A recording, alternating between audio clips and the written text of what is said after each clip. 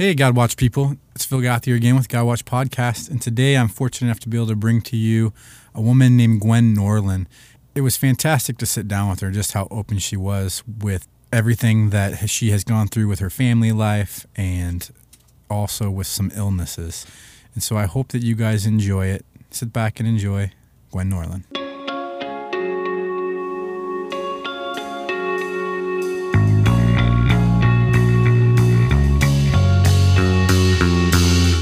Hey, Gwen. Thanks for coming by and sitting down with me for a little bit. Sure. So it's a new thing. I've never had a husband and a wife on the show at separate times. Oh. You're a first. So we kind of already know a little bit about you, right? Oh, good. But I don't know what he talked about because he didn't really tell me. Oh, you're going to have to tune in and listen. It's going to come out soon. You're going to love it.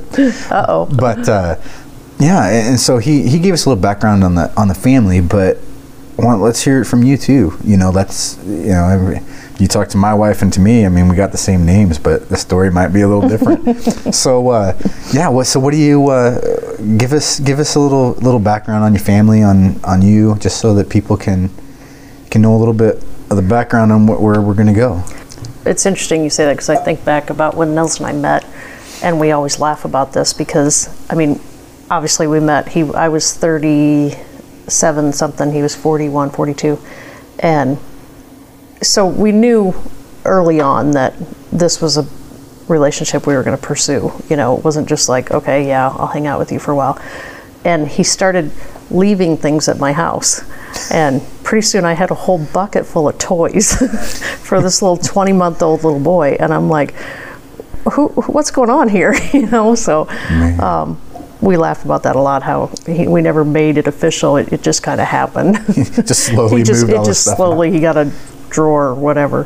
But I think that's what guys do. Yeah. I didn't have any kids, so I had to leave a coat and a hat and, an extra pair of shoes. Nonchalantly just started leaving things, and I'm like, so I guess he likes me. I don't know, but keep you around for a little bit. Yeah, keep me around. So yeah, it was interesting. Our paths were very, very similar prior to us meeting, and had both had a very short, well, mine was extremely short, his was fairly short too, relationship with people with, I don't know how to, diseases, mentally ill and, abuse, drinking and stuff like that. So what's interesting when I look back on because I was married for 6 months to somebody prior to Nels, and that relationship with him, I'd never been around anybody that was just crazy. I mean, no better word for it than just crazy. I just couldn't, the way he would think and the things that he would do, I just didn't understand that people could actually do that. I'd never been around somebody like that.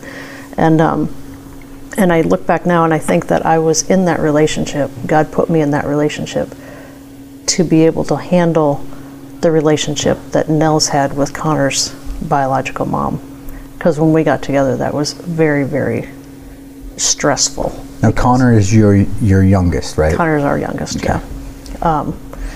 When I went into the relationship prior to Nels, I thought it was Christ-based. And wasn't.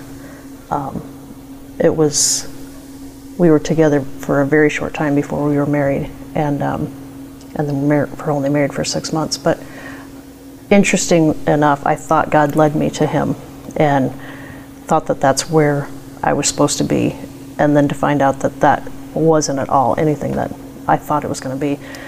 And then to meet Nels and to walk into his life and see that God really equipped me in that marriage to deal with what Nels was going through with Connor's biological mom. So, I mean, I don't think God wanted me to marry somebody and get divorced. Obviously, that's not his plan, but I really think that I was in that relationship to be able to handle that, because I don't understand crazy. I don't, to me, that's just, I don't understand how people can do things that they do. So now, the idea that is a Christ-centered relationship, what led you to, what was your relationship like with with God at that time? Like, what kind of led you down that? To make me think that it was. Yeah. I was walking very closely with the Lord, and this person that I had met was a friend of mine's brother-in-law, and this friend of mine and her husband just had the, like, on the outside looking in, the perfect Christ-based family, relationship. And his brother looked like him, talked like him, acted like him, and he prayed for our food. He prayed for, he put on a really good show. He put on a really good show, yeah. And I'd never been in an abusive relationship before, and it was abusive. I got out very quickly, luckily. I know some people don't, but I don't know. I just how the enemy talks to you. Yeah. The enemy talks to you sometimes and makes you think that you are hearing God and you're not. So, and I know that I was in a long-term relationship before my wife, and it ended pretty horribly, and it was kind of the same deal. I know, it was not Christ-centered. I was not really in my faith at that time, and I remember, it was just kind of crazy stuff, and I couldn't see my friends. I couldn't do these things, and I remember one day I wanted to go see one of my buddies. He was in town, and I went home from work, said, hey, I'm going to go out, we're just be out for dinner, maybe a drink or two, and I'll come home. And it was the end of the world. Well, what am I going to do? You can come with. Well, I don't like your friends. Yeah. I'm like, well, then you can stay home. Yeah. Well, I thought you were going to stay home. I said, well, what are we going to do? Well, we're going to watch television. Like, seriously? Like, I can go out and do something, or I can sit here and watch television and have you yell at me. Like, that's not what I'm interested in. Not what I signed up for. Yeah. But, and it's funny because I feel the same way. It really equipped me to see the good things that my wife provided and be able to deal with some of the things.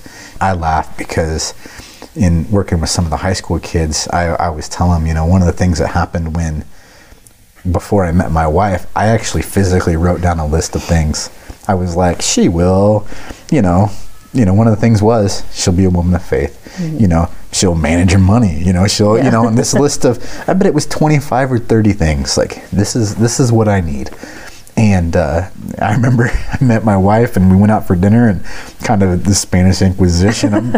Well, what about this? So what's your finances like? No, I don't think it was that, but and I came home and I remember I looked at the little list and she hit all but like maybe 2 or 3 of these things, and I was like, well, I think this might be something I can work with. Yeah. So, and and now I'm pleased, but yeah. So now you're a little more equipped. You've met Nils.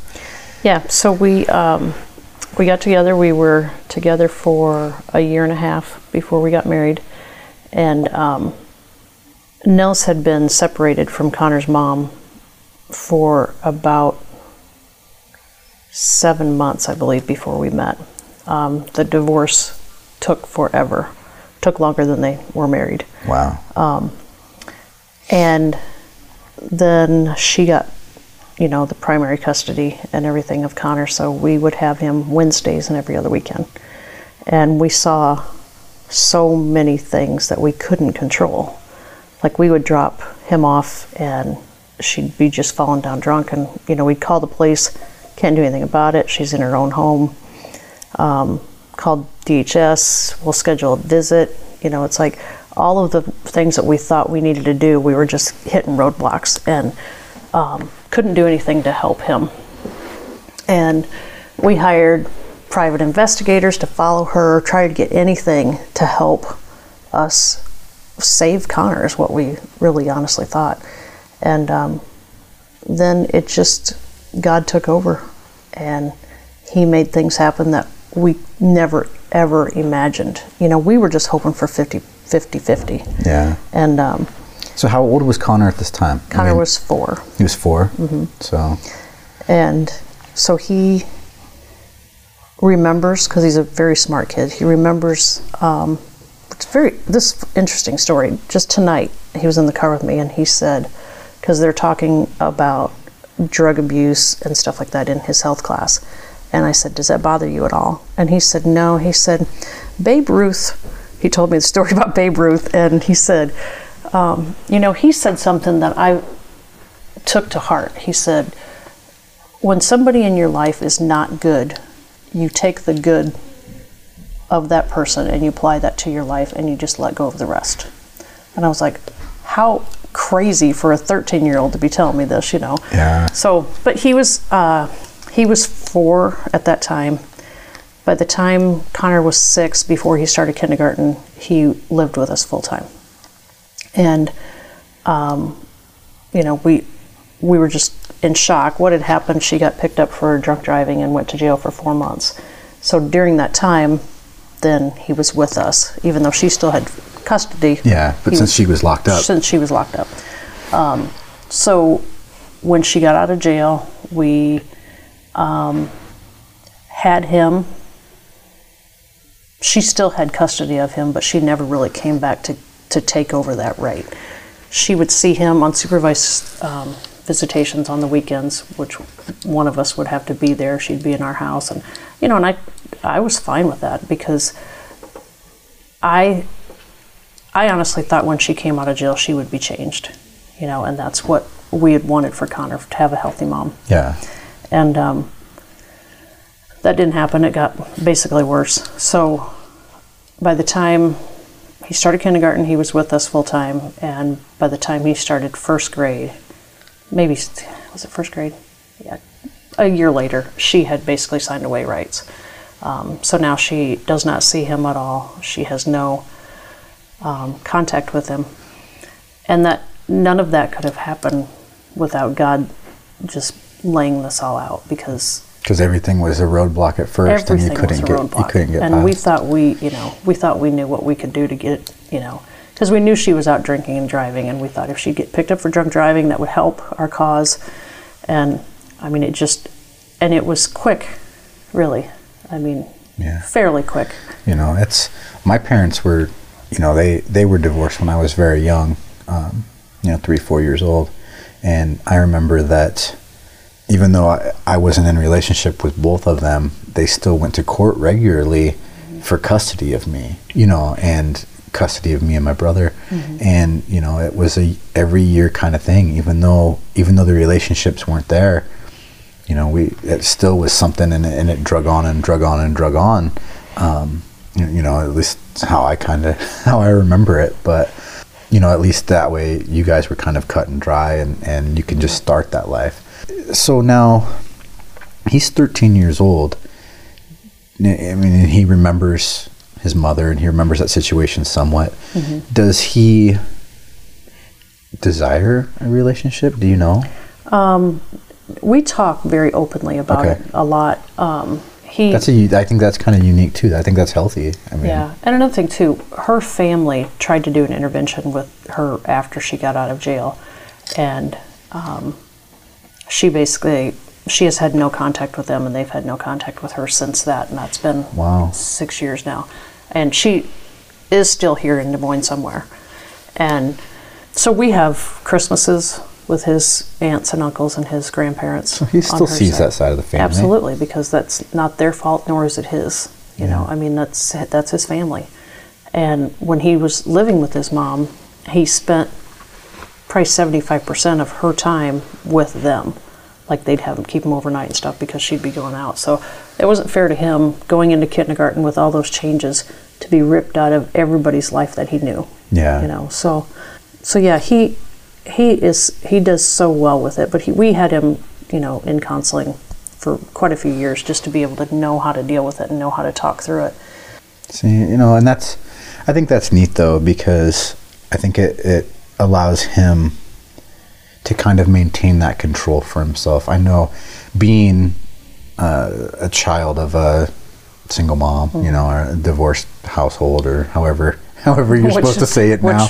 Which term you want to call it? Sometimes I think as a child, when I look back, that loss of control is really what led me to bad places. I was so young, I didn't understand it. You know what I mean? And so now at least he knows that family, he knows that, and he can maintain that control and that that portion of himself that sometimes I feel like I didn't do well. And then, I think for you, I mean, divorce is a thing that we deal with in this world. I mean, I would say most of the relationships that I know of, the stepmom and the biological mom or family, there's always this contention. Yeah, exactly. And I think that all props to you, because I think it takes a strong woman to just realize, like, hey, this is what's best for my kids. But that was all God. Yeah. I mean, that was just all God. Because even her family, when it first happened, were like, no, you need to see Connor, come over to our house. Because we weren't going to allow him to leave at that point, because it was still so shaky. We didn't know where she was, didn't know if she'd take him, Yeah. And they came in, and we talk about this now. They're like, we didn't understand why you were being nice to us, And they're like, this wasn't what we expected. And I'm like, but why wouldn't we? Yeah. See, and that's what I mentioned earlier. I don't understand crazy, so it was really hard for me to understand the things that she would be doing. But God did equip me with a little taste of that, personally. So I don't understand why people would walk out of their kid's life. I don't. Yeah. So. And he has been just the most amazing son, and when I got sick last year, he was by my side the entire time. And I mean, he spent the night with me. It was his birthday when I went in for surgery, when they found out that they got all the cancer. He spent the night on his birthday in the hospital room with me, because he said, the only thing I want for my birthday is to not have cancer. What a sweet kid.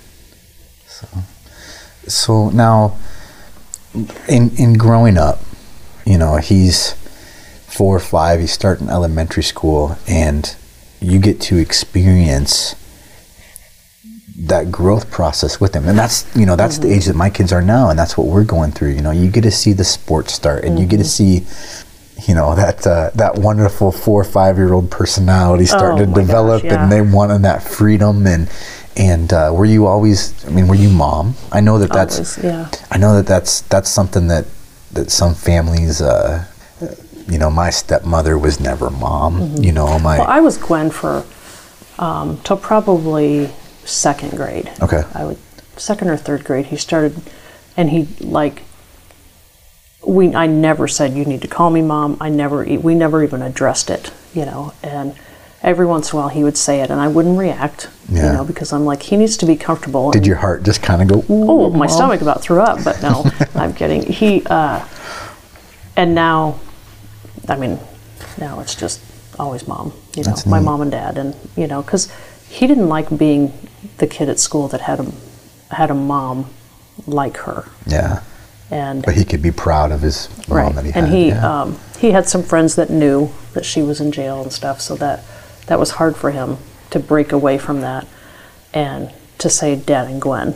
And now he can say Dad and Mom, and it's just, easier for him, I believe. So yeah, that's neat. Yeah. So he's growing up. What did he do when he was a kid? What do you remember?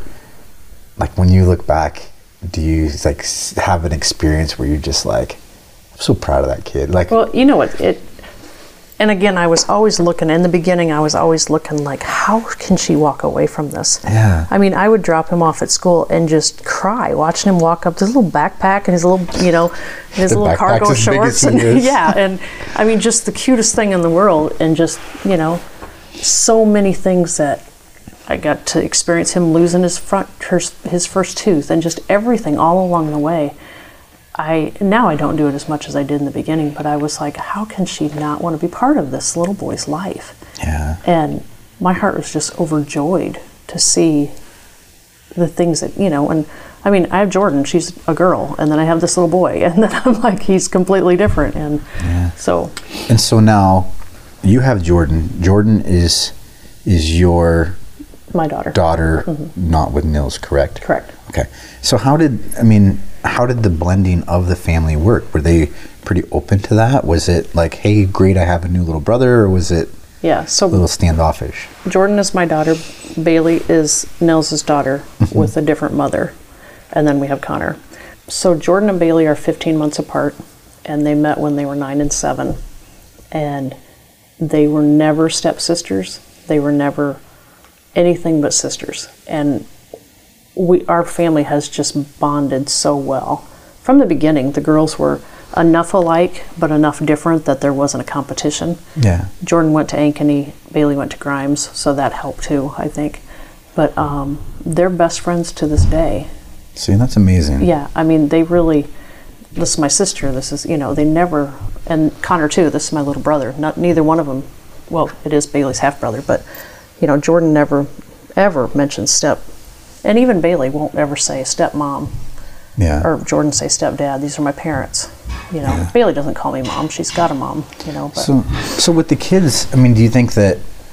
I think that also is a kind of a unique situation. I mean, I have step brothers and sisters, and I guess we're pretty close. I mean, we don't speak near as much as we should, but we live. Yeah. In different parts. We live in different parts of the country. Yeah. You know what I mean? Yeah. And, I think my closest sibling is 6 hours away. Yeah. And so, we get to see each other on the phone, or when we go on a trip, we'll stop and see each other. But I know that in some of the households I've seen, that relationship between the siblings too is there's a little rivalry there. There's a little animosity about, well, he got this and I didn't get this, right. And how did you keep that contained in your family? I mean, when we first met, Jordan was 9, Bailey was 7, and we said it won't be fair to them or to us if Nels would discipline Jordan or if I would discipline Bailey. Okay. And they would support us, or he would support me or I would support him in his decision, but I wouldn't be the disciplinarian because that wasn't fair to Bailey. That wasn't fair to me, and with Jordan and Nels as well. And we raised the girls that way.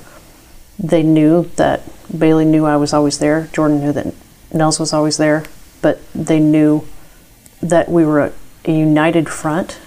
Yeah. But we didn't make it so that there was ever a way that they had to be like, well, Jordan saying, Nels got onto me and he let Bailey do such and such, because that wouldn't happen. Yeah. I would be the one to get onto her if she needed to be got onto. Yeah. And then Connor, we knew that he was young enough that we would raise him together. And, if he gets it from both sides. Yeah. Poor kid, he gets spoiled rotten is what he gets. But so we just had a united front in the beginning, and both the girls know Christ through our household. That was going to be my next question. Have they always been? I know that you and Nils have been very active mm-hmm. in church and in different religious mm-hmm. contexts. How about the kids? They both of the girls, and Connor too. From when they were young. Yeah, because we had them. Jordan was at the junkyard, and Bailey couldn't because of her school schedule in Grimes, but they knew we were in church every Sunday. And not that Bailey's mom or Jordan's dad aren't Christian, they just didn't take them to church like we did. Not regular. Not regularly. Yeah. So that's where they learned it. And like Bailey now, she and her boyfriend up in Ames, they go to SALT, up at the, I don't know what that stands for, do you? No, but I know it's huge. Yeah, it is huge. And they won't miss it, because like a lot of times we'll do Thursday night dinners here, and she's like, no, we have to go to church, Yeah. And Jordan now, she's dating a boy, and she said that's a non-negotiable item for me. If you don't believe, then that's a non-negotiable item. So that's a pretty strong that makes statement. me feel good, yeah. Well, that's neat. So you got this relationship now. He's spending his time with you. Nothing more than he wants this for you to be this healthy, good mom. What are you dreaming? What are your wishes for him? Just that he continues to be as solid as he is. Yeah. He's got a strong faith. For a 13-year-old, it's amazing. He's kind of like the all-rounded kid. He's got his faith, he's got his friends, he's good at sports, and he's got good grades. I just really wish for him that he always looks at the good, like he does now, and is always a positive force. And just he is always the first one to mention things to be thankful for. And, he's just a funny, positive person in our house, always. And I just hope that he learns from Nils and I what a true relationship is, and that you always put God first, and how to treat a woman, because his father treats me very well and respects women. You know, I mean, that's what I want for him. Sometimes those things aren't the things we're taught. You know what I mean? Right.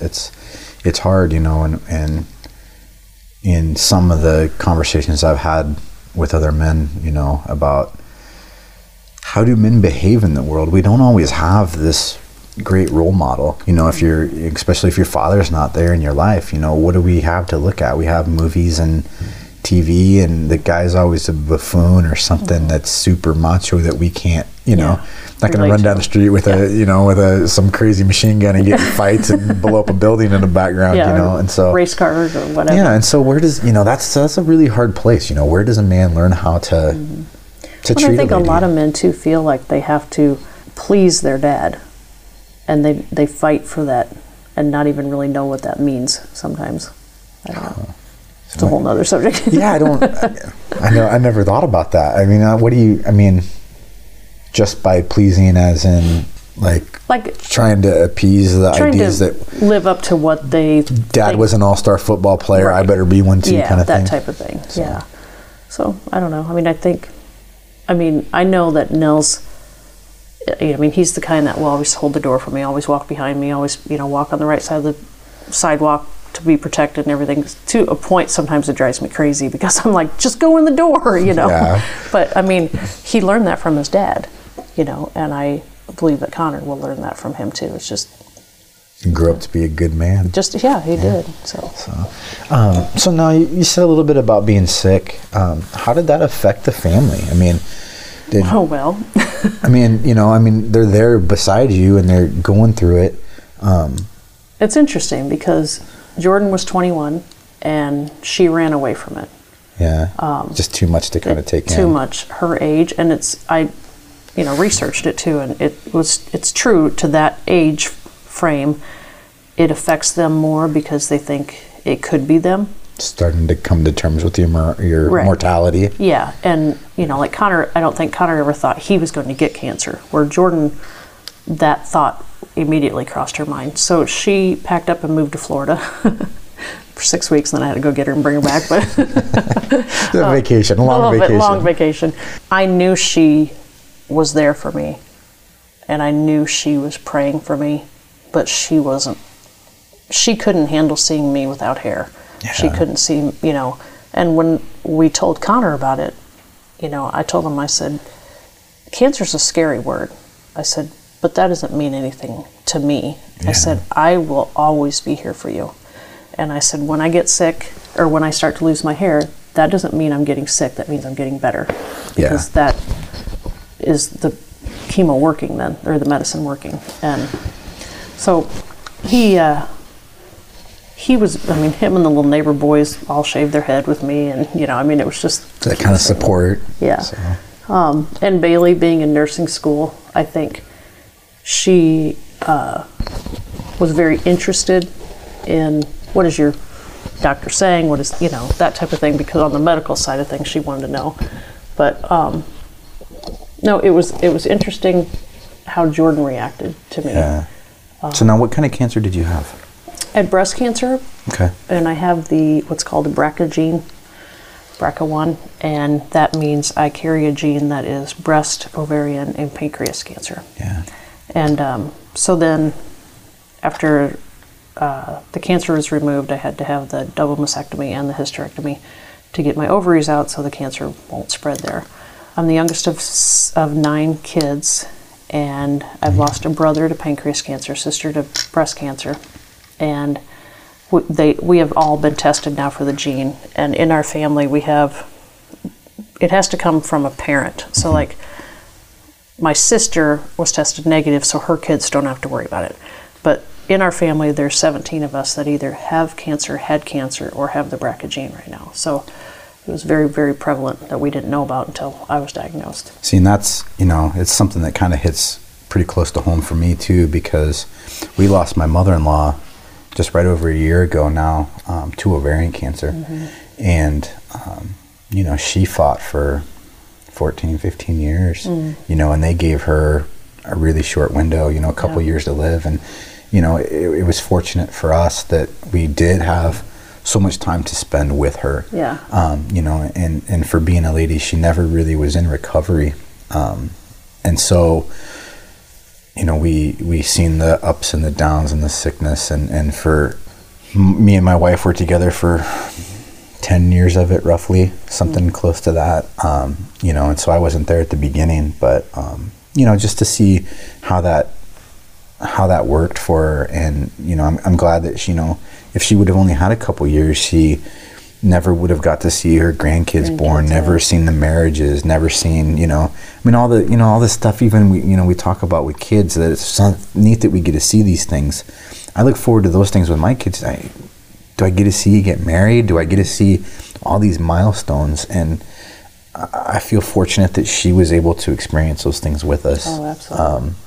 Maybe she might not have had the opportunity to, but my wife actually went and had genetic testing done too, to find out whether she carried the gene or not. And I was really nervous. You know, her mom has had ovarian cancer. She's had other people in her family cancer. I mean, it runs in her family as well. And, you know, it doesn't mean that you're not going to get it. It just means that your chances are less. Your chances are less. And, you know, I was talking to her, you know, and I put myself in those shoes, and I just say, man, would I really want to know? It scares me. And, you know, but she went and she did it. And I remember the day she was getting her test back, and I was so nervous. You know, I'm like, you know, because you know that if something's bad, we're going to have that conversation that we don't want to have. You're right. You know, and so you know, I'm just sitting there nervous, and she got the results, and she called me and she said, hey, I came back, I have no genes. Good. So we were so fortunate for that. But yeah, it can be such a... Well, and when my sister, I mean, she passed away in 2000, so she's been gone now 16 years, but I remember the genetic testing was just coming out. Yeah. And I had one of my, I don't know, when I was, you know, my OBGYN checkup, they said that I should be tested for that. And, you know, if I was positive, I mean, the doctor that I had at the time didn't explain it correctly, because she was like, basically, you won't have ovaries anymore, you won't have boobs anymore, you know. And I'm like, well, I'm not ready to turn into a man. I didn't want to be tested. Yeah.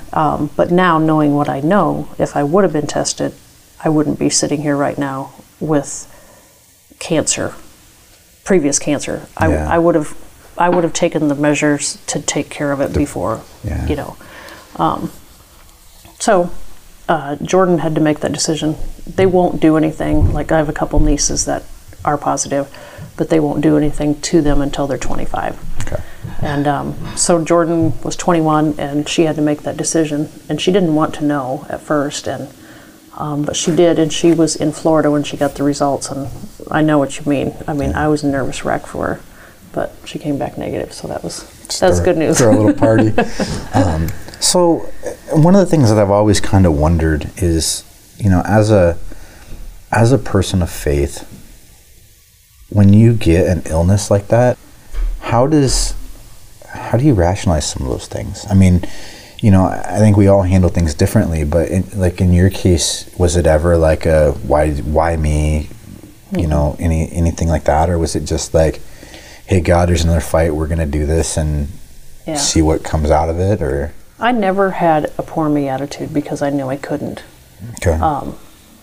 And honestly, when I got the phone call that it was positive, and I kind of knew that it was going to be positive, I think I just went into reactive mode, because I needed to protect my family.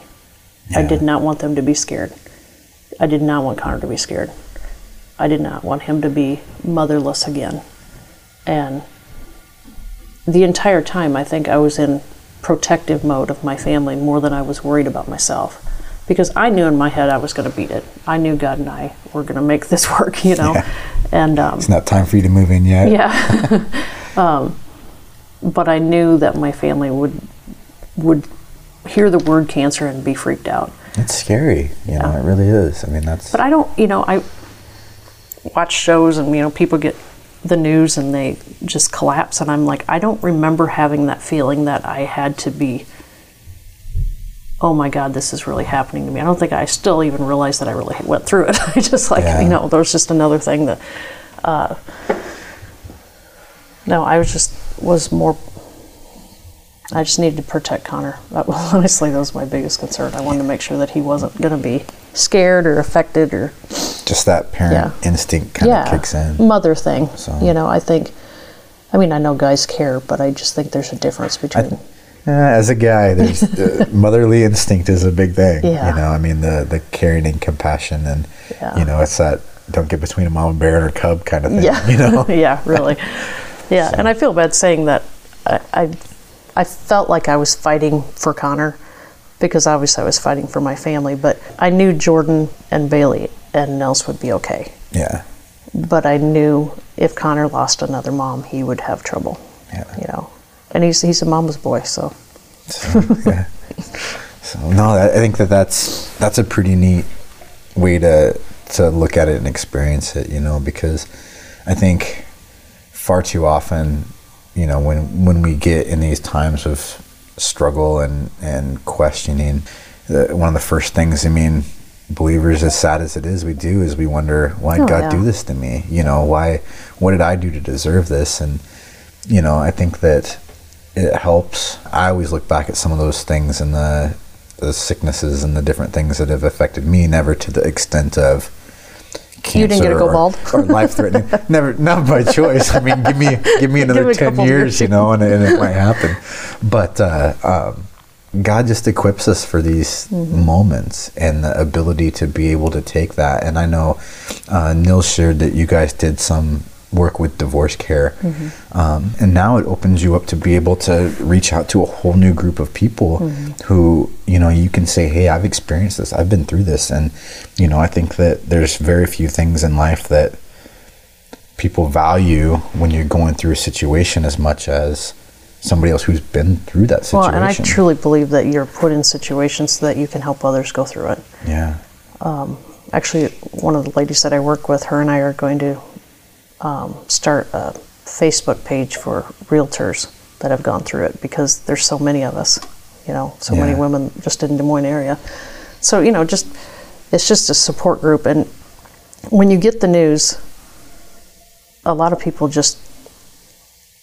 they tell you their story. This is what happened to me. And I finally I was like, I can't listen to this anymore. I have to I know that I'm going to be okay.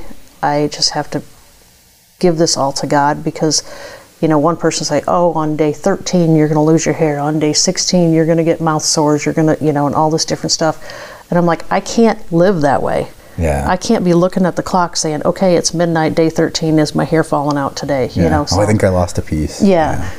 Oh no, it comes in chunks. There's no question when it happens, it happens. So I think at that moment too, because you do, I mean, you get the news, and within the first 5 days, I think we saw 10 different doctors. We were just, our heads were spinning, you know, and every time we'd get a different plan of action.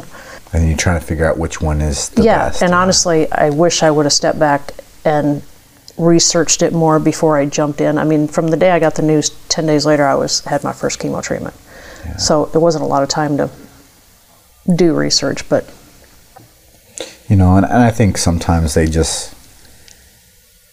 think doctors sometimes get just as scared, you know, immediately, let's do this, you know. And I did a short time as a EMT, and I did a clinical rotation type thing, and I worked in the emergency room at one of the local hospitals.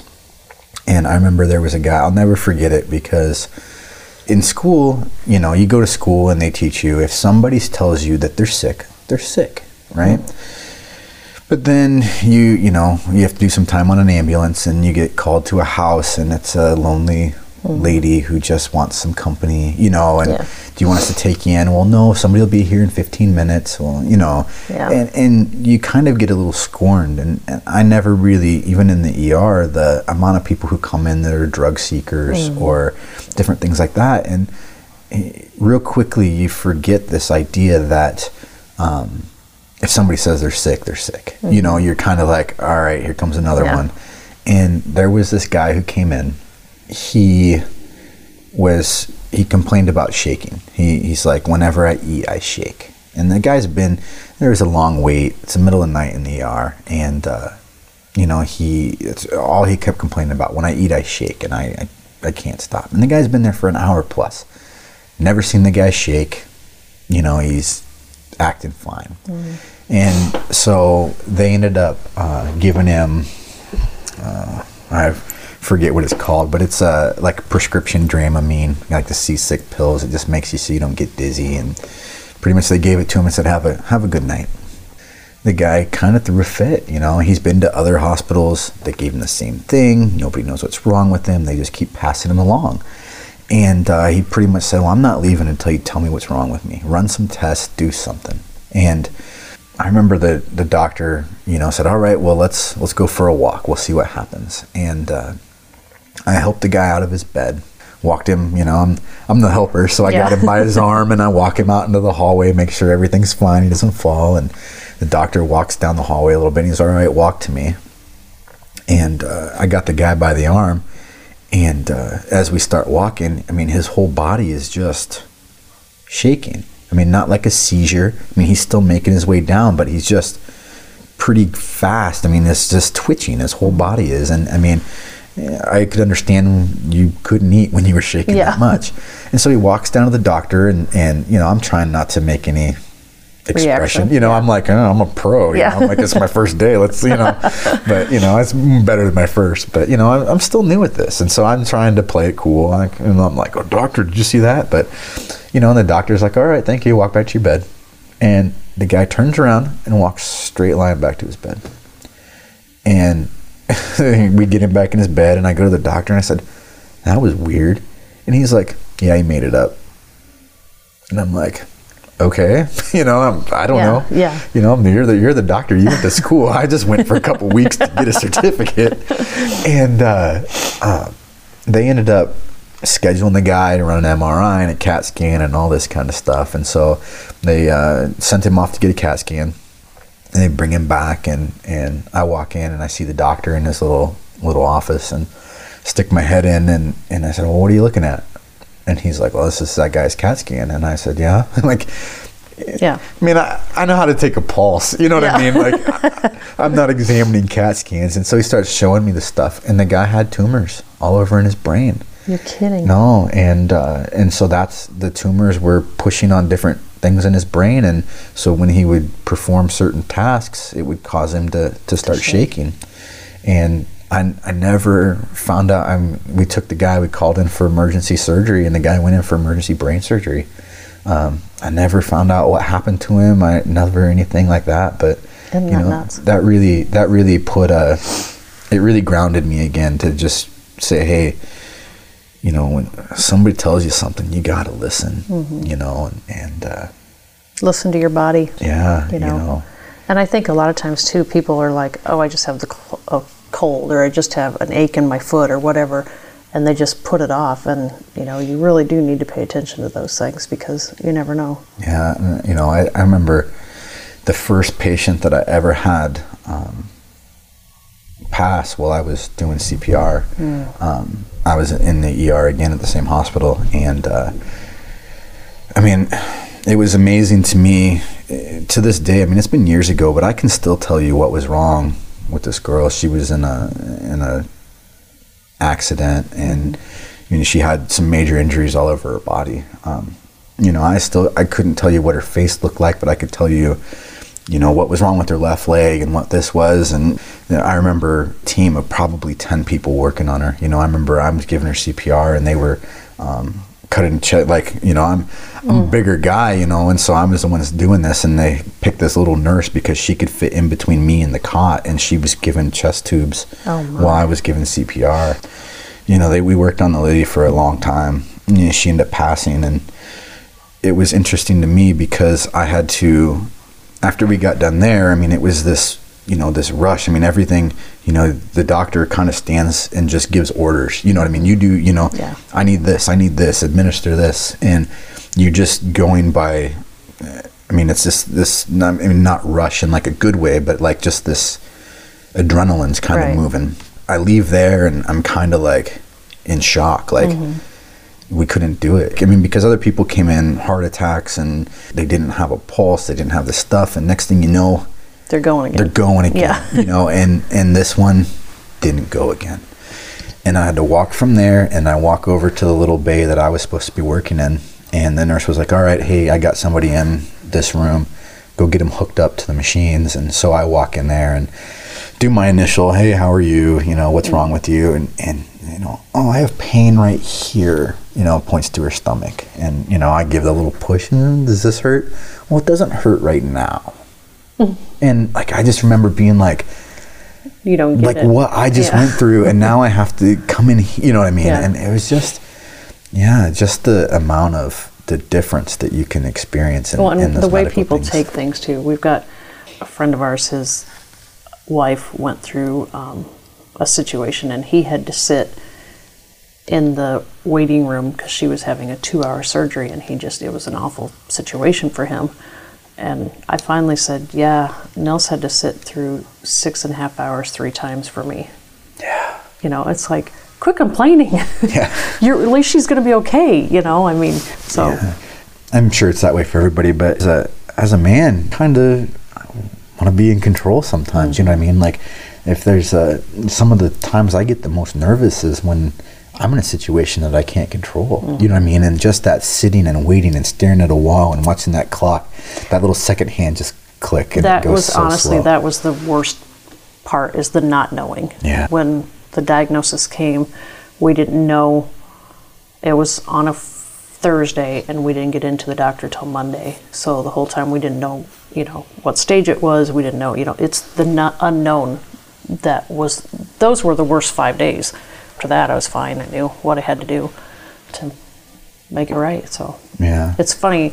We went in, had some people at church pray for me before I went into my first treatment, and I walked in there and I had jammed my thumb on something, and I literally sat down and I'm like, honestly, this hurts. I don't think I ever really said to myself, you have cancer, you know, because I sat down in that prayer group and I'm like, okay, well, can you pray for my thumb?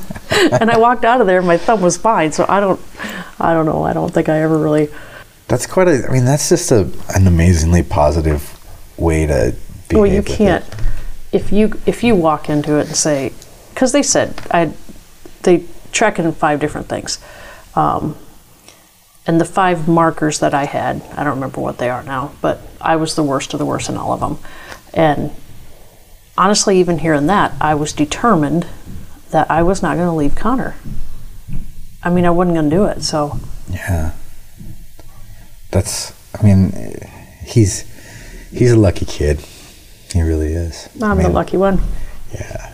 I mean, it's, from just the way that your family behaves and interacts and those things. I mean, it's neat to sit on the outside and look in. And we're far from perfect. no, nobody's perfect, No, but we are really blessed with our kids. Do love each other very, very much. And just having known you guys, I remember there's only a couple things that I really think, being a young parent, I'm concerned with screwing my kids up. Yeah. You know what I mean? Like, Lord, please just don't let me mess them up, right? Don't let them turn out like I was. Yeah. And, I remember I met with this kid, and he was a high school kid, and we were talking, and he sat down, and I was talking to him about his home life and some different things like that. And he told me something came up, and he said, well, at least I know my dad loves me. And I was like, I hope that when I have a 17-year-old kid, he can go meet with somebody and he can say, you know what, my dad loves me. Yeah. And because that's not normal conversation that some of these kids have. Right. And, I think that the way that, you guys have explained your family and from the outside looking in, I think that it's neat to see that kind of love and that kind of upbringing in a kid. Every family has their argument and their bickering and those things, but you know what, it's those big things. It's those big things that matter. You know what I mean? We'll all get upset about Oh, yeah. something little that laundry happened. or whatever it is, yeah. But you know what? At the end of the day, when you can still say, it's my birthday and I want to be with you. You know, here's what's going on in my life. You know, I know my mom loves me. You know what I mean? Those are those moments that I think really separate, Yeah. you know, a kid and a family and how they've been brought up. Well, and I think Connor probably knows that more than the girls too, just because I think he never felt safe until he got to our house. Yeah. You know, I mean, he talks about he would hear his biological mom, you know, yelling at people on the phone.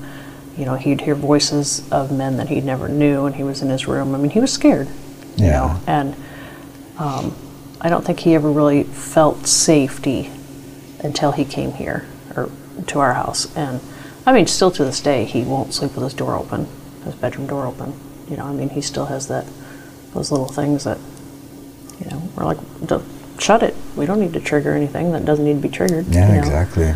But kind of that idea of you got to be sad to know when you're happy. You know what I mean? Sometimes if you know, that makes sense. If you know, you live, sometimes you feel unsafe. Once you're safe, you really know you're safe, yeah. what safe is.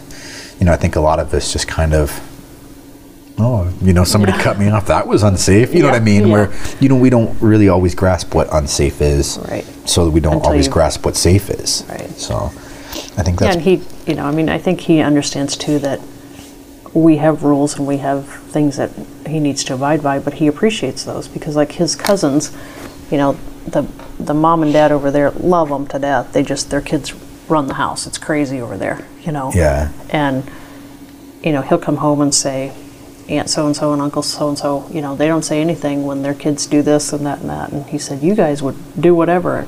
But I think he knows that's right. And because he's never said, I wish you wouldn't do it. I don't know.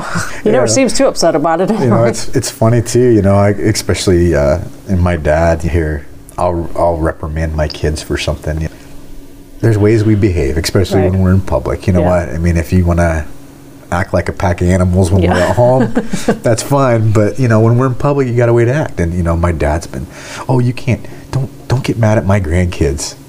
Like, if it would have been me, what would you have done? Yeah. You know, and so I think that's funny. But well, I think we'll get wrapping this thing up here in just a little bit. But before we do, I mean, I would just, one of the things I'd like is for you to maybe, you've shared a whole lot of yourself and some of your thoughts and the wisdom that you've had of your experience. But if there's somebody going through the step-kid child dynamic, is there anything that you could tell them to kind of help them move forward? Honestly, probably the best thing you can do as a stepmom or a step-parent is to just be there. Yeah. And realize that at one point your now husband or wife loved that parent, you know, that child's parent, other parent. Yeah. And there's good in that person somewhere. And don't ever put the parents down in front of the child, ever. Yeah. You know, I mean, we would never do that to this day. And Connor's mom has lots of things that we could say bad about her, you know, but never ever put that child's parent down. I mean, that's just... And I think that we see that a lot with kids coming up, is pitting one parent against the other, you know what I mean, and trying to get that kid to choose a side. And they hear, you know, oh, your dad's of this or your mom's of that. Well, they think, you know, that's part of me. So am I bad too? Treat the child as a child. Love on them. Just be there for them. Don't get caught up in the drama of the parents. Yeah. You know, I mean, be somebody that they know that they can trust or go to, and just be them. Satisfied with that relationship that you can have. What about, I know that you talked a little bit, I mean, we kind of hit two pretty big topics, really. I said we can go on for a while, but well, gotta eat dinner sometime. Gotta eat dinner sometime. So I know that you talked about possibly you guys are getting the Facebook support group set up, stuff like that. There's people out there, and you know that might be going through that as well. What about staying positive getting through illness, those kinds of things. Is there anything that we can wrap up with that one too? I just truly believe that you can do anything you set your mind to. And if you tell yourself you're going to get through it, you're going to get through it. If you tell yourself you're going to be sick, you're going to be sick. Yeah. You know, I'm just a mind over matter person. You just have to have the faith, and you have to just go after it head on, and don't look back, and don't say poor me, because the only one you're hurting when you say poor me is yourself. So just grab it by the head and just go and say, you're not taking me down. I'm gonna beat it. I'm gonna beat it. And honestly, that I mean, I can't imagine going through it and being a poor me kind of person, because I probably wouldn't be here today. Yeah. Honestly. But well, I'm glad you are. thanks. So yeah, and thanks so much for just sitting down and being so honest and open and of course willing to help and share some of your stuff with anybody who will listen. So, well, Gwen, thank you so much. Thank you. No problem.